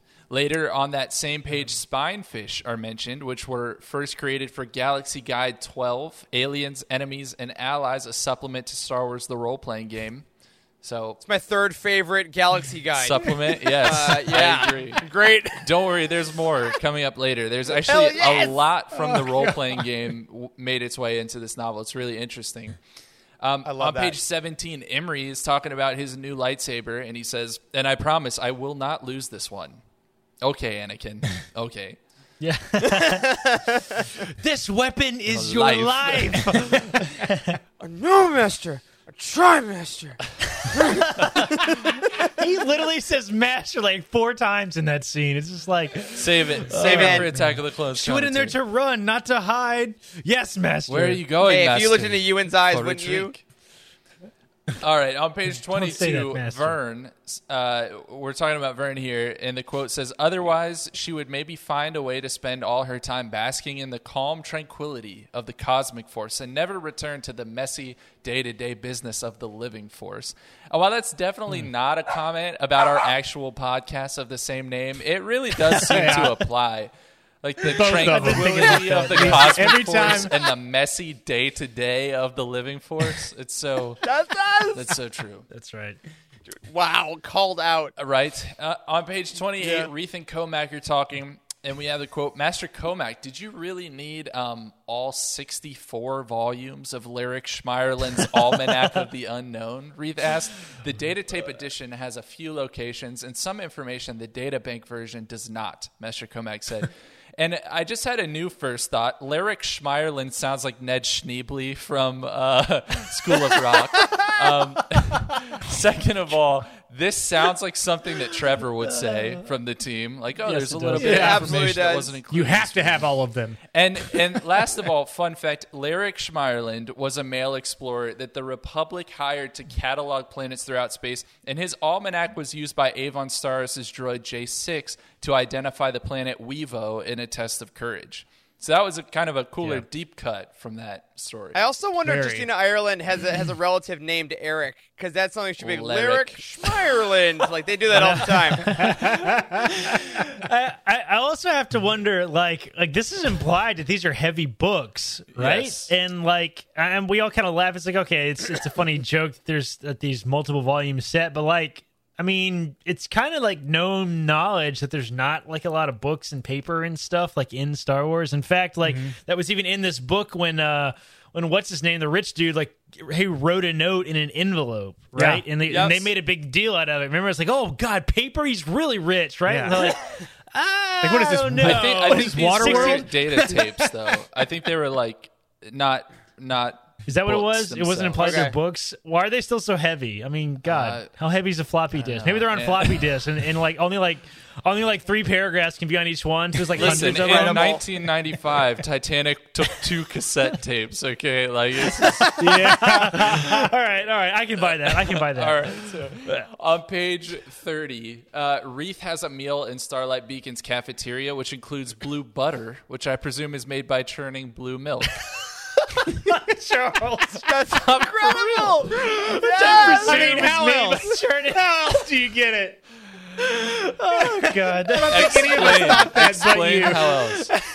That's it. I can't even argue All with right. that. On page 38, Nan on Markian Row says, it gave Nan a thrill every time she saw him like this. Helmet off, black hair free to hang over his bare leathery skin and his star-marked shoulders.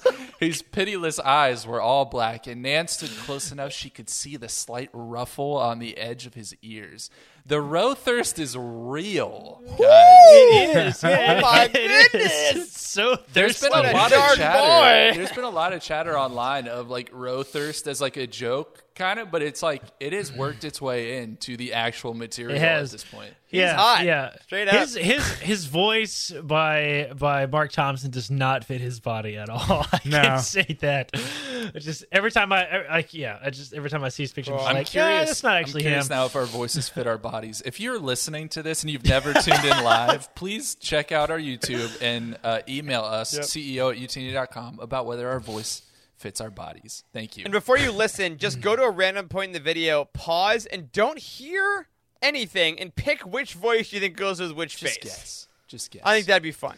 So on page 39, the very next page, we have this quote here. Markian Rowe picked up a small object next to his chair and threw it at the Ithorian. Nan had only a glimpse of it before it attached to the Ithorian's face. The other pirate pulled at the thing, which Nan now could see was one of the sticky charges the Nile sometimes used to get through particularly stubborn airlocks.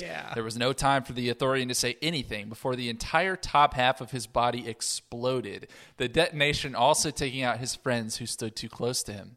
The rest of the Nile didn't even flinch. It wasn't a party without at least a little murder. So there's no fact here. I just wanted to say, damn. What? Yeah.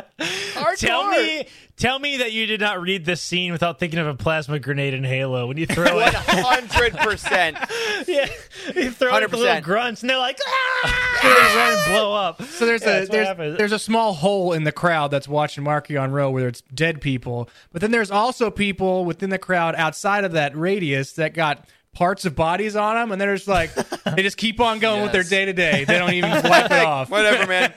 Walk it off, baby. Walk it off. On page 78, Vern says, when I was a Padawan, I thought all the older Jedi had figured everything out, and that the Force would give me that same kind of insight when I became a knight. But here I am, more than a year later, and I still just feel confused and conflicted as I did when I was a youngling. And I just want to point out, it's comforting to know that imposter syndrome affects Jedi too, right? It's so helpful. It's so helpful.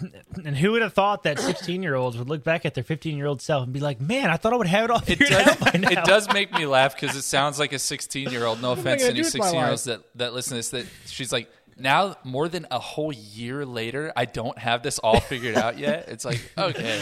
Well, at least once I'm 25, I'll know how the world works. Yes, exactly. And be able to rent a car. Or a Vector. If I don't have a house by the time I'm 30, I'll just kill myself. Like, well. All right, page 84, Vern again. We're talking about here, and the quote says, "She woke some nights to the wailing of the people hurt in the attack, the cries of pain and terror echoing in her mind, even though it had been weeks. Master Josiah, a Jedi counselor who helped ensure Jedi remained balanced after terrible events, had told her once that remembering was part of how one dealt with the pain and trauma of a disaster. But Vernestra would have liked to remember it a bit less. Her anger toward the Nile could become a liability if she gave into it completely, instead of acknowledging it, letting it go, and remembering her oath as a Jedi." So Jedi had therapists, first of all, and why didn't Anakin ever go see one? Like, where was Josiah at? My God. Also, man, if I had $1 for all the times that me and Caitlin have talked about how Anakin needs therapy, because Caitlin's a therapist, like he needed a Josiah. It just works. And it also is nice here to remember that even our heroes in fantasy stories need help, right? That was a nice kind of inclusive fact. 84, Imri asked to go to the Opera House when they arrive on Coruscant, where Palpatine tells Anakin the tragedy of Darth Plagueis the Wise. On page 86, someone is mentioned to be in a hover chair. And it's another moment of inclusion because, as far as I know, that may be the first time we've ever seen like a wheelchair equivalent in Star Wars. There have been hover sleds for huts and stuff like that, but I don't. Absolutely. Yeah, I don't know that we've ever seen a hover chair. So that was interesting. Sick. Right. Professor X type. Yeah, exactly. Yep. On page 89, Master Nabarin, the Jedi shipmaster of Starlight Beacon, is introduced as a Filar Nitzan.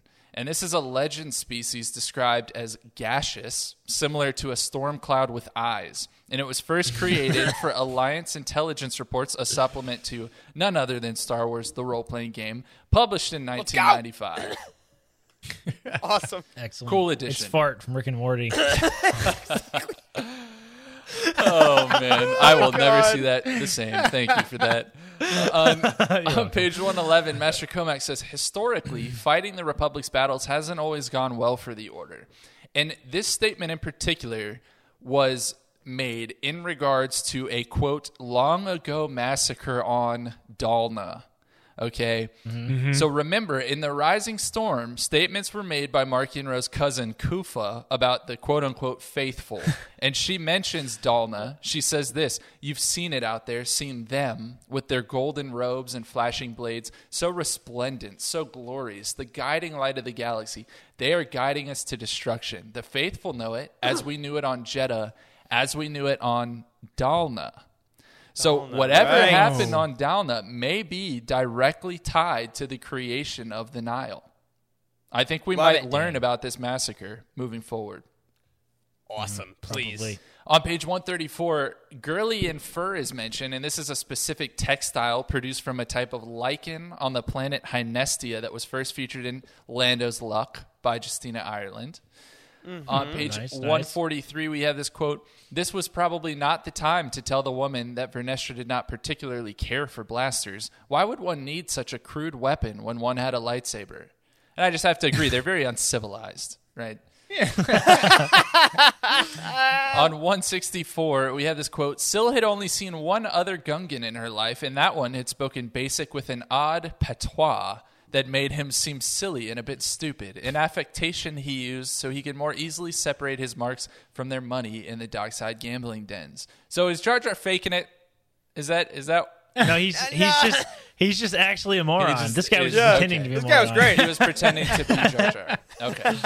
That's right. On page 166, it's mentioned that Professor Wolk taught Chansey Yarrow at the Academy of Karita. And while this has already been canonized in a slew of other projects, including Solo: A Star Wars Story and the Tarkin novel, it has pretty extensive Legends roots as a military academy that was used by both the Republic and the Empire during various eras. And we actually see it come into play in Tempest Runner as well.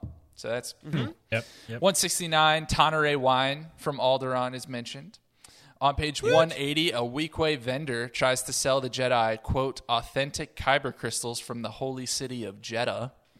So that's awesome. Nice reference. Obviously fake. Probably not real.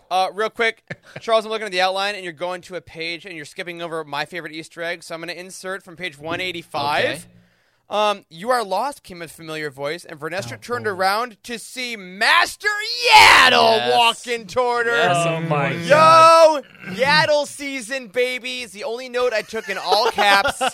Yaddle's in the book. Yaddle. I think Also, yes. Yaddle, Master Yaddle, how are you? I thought you were still on sabbatical, which is also where Yoda was in the High Republic Adventures, which means there's a Yoda Yaddle adventure that we're not getting yet. Write it. What are they doing? Yes, you're right. I know what they're doing. They're making little Grogu. This is what they're doing. That's right. That's gross goo. They're getting Grogu. I don't get it. Gross goo up in there. Okay. Anyway, Yaddle's in the book, and I freaked out. So Charles, continue. Please. On page 214, Cineteens are mentioned. And, those are the guys where their entire heads look like brains. And they were first seen in A New Hope, but featured several times in the Clone Wars TV show. Specifically, there was a guy named Brick who was a Cineteen. Uh-huh. And fun fact here that will forever help you remember this species name in the future. Cineteen is an anagram for Einstein because their entire head is a brain. Awesome. Of course it is. Great. I can't picture this at all. I'll look this up later. No, it all makes sense. You'll recognize them. On page 215, we have this quote. The Santekas had always been a bit hard scrabble, but they suddenly ran into a bit of luck, mapping new routes through places like the Relgum Run and the Bitmus Cloud, high-value routes. And the Relgum Run originated in Legends in Riders of the Maelstrom, a 1989 supplement to Star Wars the role-playing game. And prior to Out of the Shadows, it was brought back to canon in Star Wars Smuggler's Guide, where it was mentioned on a warrant that was only included in the deluxe edition of that book. Why? Really? You gotta pay the big bucks. You know? Quite the stretch. On page 252, Vern uses force speed as an ability, and that's something that we pretty rarely see. So that was cool. Yeah. On Phantom Menace. I see it as a cheat in Warzone all the time, but continue. I've been playing Star Wars KOTOR 2 on my phone lately, and it's impossible to walk around without that activated. It's just you walk too slow. So if I was a Jedi, I would use it literally 24/7. Can you use force speed when you talk to an Ithorian? That is all that I want to know. I tried to screen cap talking to an Ithorian the other day, but I couldn't make it happen very well. So Next time, let us know. On page 262, Reith says, Master Comac, Master Stellan, I have a bad feeling about this, which is carrying out the classic tradition. Love it. On 266, Moof Juice is mentioned, which is a beverage you can go get at Docking Bay 7, Food and Cargo at Galaxy's Edge. I will not be doing that. You don't have get to, it. but I will next month. Hashtag really? Eric goes to Galaxy's Edge. In October, I'm going to Disneyland for my birthday week. What? Film it. So- Tell us Film that. it. I bought my plane tickets. Jealous. I also, Freddie, respond to my Slack message. I asked you if I can stay with you. Let me know. Please Probably reason for that. film it, put it on the YouTube channel, and steal one of Freddie's awesome Star Wars artifacts and bring it back to me. Thank you. I will get you that Obi-Wan Mythos statue. Yes, I know what you thank want. On page 302, we have this quote. Jordana had always been a bit of a Force enthusiast. Her interests usually focused on the numerous ways cultures related to it. And she had even said she wanted to study the Force if she ever left TK and went to a university. Have you ever heard of the Church of the Force? My uncles are very into it, something that people have become enamored with on Naboo. They mentioned it to me in passing during my last situation report a month or so ago, and I've been thinking about it ever since. And so it must run in the family because, remember, Lor San Tekka, who we talked about earlier, is a member of the Church of the Force when we meet him in The Force Awakens. So, yeah, that was a really good Easter egg. And the reference to the uncles, that's the two Santekas that were in in Light of the Jedi. Was it Light of the Jedi. Yep. Okay. Oh, yeah. Absolutely. That's them. On page 316, Vern refers to her visions as, and I quote, hyperspace tripping. And I would have thought that name was already taken by some of the Niles activities, but that's okay. On page 356, we learn that the Niles toxic gas is actually derived from one used by the Zygerians to help suppress slave uprisings. And we also learn that salsaberry juice can help fight its effects. So the Jedi better start planting some salsaberry bushes, like, real quick. On page 365, Zeltros is mentioned. I found that too funny. I'm sorry. And Zeltros is a vacation destination that of Dr. Aphra's in her 2016 comic run. So that was cool. Sick. On 362, someone says, "Who in the Twin Suns is the Eye?" And all I have to say is, don't mention Tatooine's solar system in vain. God, that's terrible. And lastly, how dare you? On 415, Xylan leaves a note and a token of some kind for Syl. And he wrote in his note, "While my funds have been frozen by the Republic and the rest of my assets seized, I have a friend on Takodana who is always looking for enterprising new partners. You should look her up and give her this when you get there." And so it's confirmed several pages later that is, in fact, Maz Kanata. I'm curious about this token, though. And I wonder if maybe we saw it like in the background somewhere in like the chest where the lightsabers were or something like that in The Force Awakens. I've been meaning to go back and watch some of those scenes. But that's all I got, guys, for Easter eggs. I think you're confused because this was Maz Kanata. Maz Kanata in this book? Her evil twin. I think it's Maz's cousin. Her evil twin, Maz. That's right. All right, so that's all I have, guys. Let's re-rate this book 1 to 10 and give me any final thoughts. Let's just go in the same order we did before. So, Wesley? Okay. I'm going to keep my original score at 6.9. The major thing for me to rate it lower than what I have before is a lot of the details that I had read came at the end of the book, much like everybody was talking about before. I did like, however, how Justina had put a lot of emphasis on Vern and how she is going to be or needs to be a key Jedi going forward in the High Republic because she has these secrets and leaves us kind of on the edge of our seat of what she's going to do with these secrets and what she's going to do with this path that hasn't been used for a very, very long time, kind of thing. But a lot of the information that kind of built up all the way to the end of the book. I'm not sure it needed to be in there, to be honest with you. Yeah. I mean, but it was a young adult novel. I get it. I understand all the context behind it. But the having kind of felt like it was crammed in at the end kind of made me level the book down a little bit more than it should. Agreed.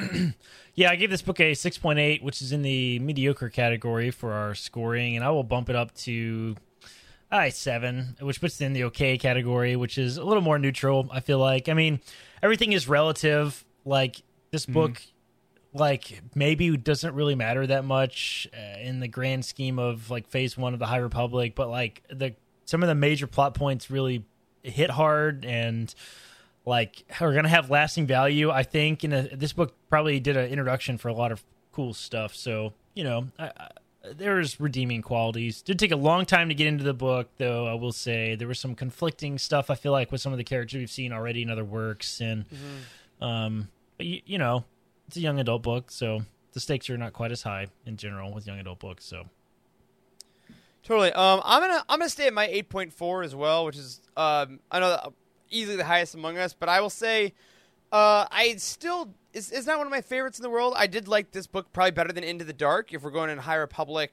rankings, I guess, which we don't need to, but just for reference. It's probably the closest I have to it. I still, like you said, I like the last 150 really did a lot for me. And I do think the more we talk about it, I'm going to be thinking this a lot in retrospect based on what happens down the line. No, that is admittedly rating a book based on a hypothetical future, which, whatever, it's my rating. Yeah, classic, but like, classic. Exactly. It's a different thing, but I thought that the characters were written really nicely. Not the kind of pace I would always want with the book, but I think is perfectly fine in the middle of this kind of wave and gets us ready for whatever Wave 3 is going to do to us in January, which I know we have, 4 months until then? I don't think it's enough time. So many books. I don't think it's enough time for me to mentally prepare for what's going to happen based on this. So I like where this is going, and I'm excited to hear, Charles, your Easter eggs for future books that link back to this one. I think that's going to be a lot of fun. Yeah, and so I don't think any of us really budged very much, and I'm kind of in the same vein. I think I gave this, what was it, a 6.7? I'll give it a 6.8. I like a lot of the aspects at the end of this book, like we're saying, the things that are going to have implications in later books. But if I'm just looking at this book in and of itself, and I'm rating this book, It was one of my least favorite that has come out of the High Republic so far. And when I sit down and I dedicate a bunch of time to read a book, I want to feel like the book itself is a big deal, not that it's all set up, which is kind of how I felt like this book was. So that's where I'm coming at it from. But that's it, guys. That's all we got. So, Eric, take us home. All right. What I'm going to do before we get on out of here, I just want to give a little preview to folks. First of all, thank you for watching our episode, listening to this roundtable, however you did it. It does mean a lot to us. Hope you enjoyed it. Looking ahead, next week, I'm going to try to start doing this as best I can. We will be having a crossover event within the Utini podcast network. We're going to be talking about women in Star Wars. With us, Legends Look Back on the Cosmic Force, we will be having some guests from within our very own Utini staff on next week to talk about the role of women both in creating Star Wars and featuring in Star Wars. It's been a hell of a year for women in the fandom, both on screen and just reading, writing, creating in general. So we're going to celebrate that next week. We hope to see you for that. And if you want to get a head start on our next roundtable, our roundtable on Kevin Scott's Tempest Runner will be another two-parter, and that will be starting on the 27th of this month. So 3 weeks from tonight, we'll be doing our next roundtable, 2 parts. You have till then. The audio drama is currently on Audible, and the review is on Utini, written, and in our YouTube channel if you want to watch the video. So just a heads up for what's going on there. But my friends, that will do it for this week's episode of The Living Force. If you support us on Patreon, we want to thank you for that support. We can't wait to hang out with you very soon to watch some Rogue One. And of course, a special thank you to Cheryl Bell, OK Endar, Patrick Ortiz, and Carl Sander on our Jedi High Council, and Elizabeth Cloutier, Jason Mitchell, Freddie C., and Sally and Chris Eilerson on our Alliance High Command for their amazing support. You can find us on Twitter. I'm at Eric Eilerson. Corey is at Doc Star Wars MD. Charles is at Z Henkel, and Wes is at Boss Wes. A special thank you goes out to Matt Davenport, our amazing editor, Ryan, our graphic designer extraordinaire, and Wes, our producer and community manager. Thank you to Corey, Charles, and Wes for potting with me tonight. Thanks to all of you in the chat for watching and all of you at home for listening. And as always, may the Force be with you.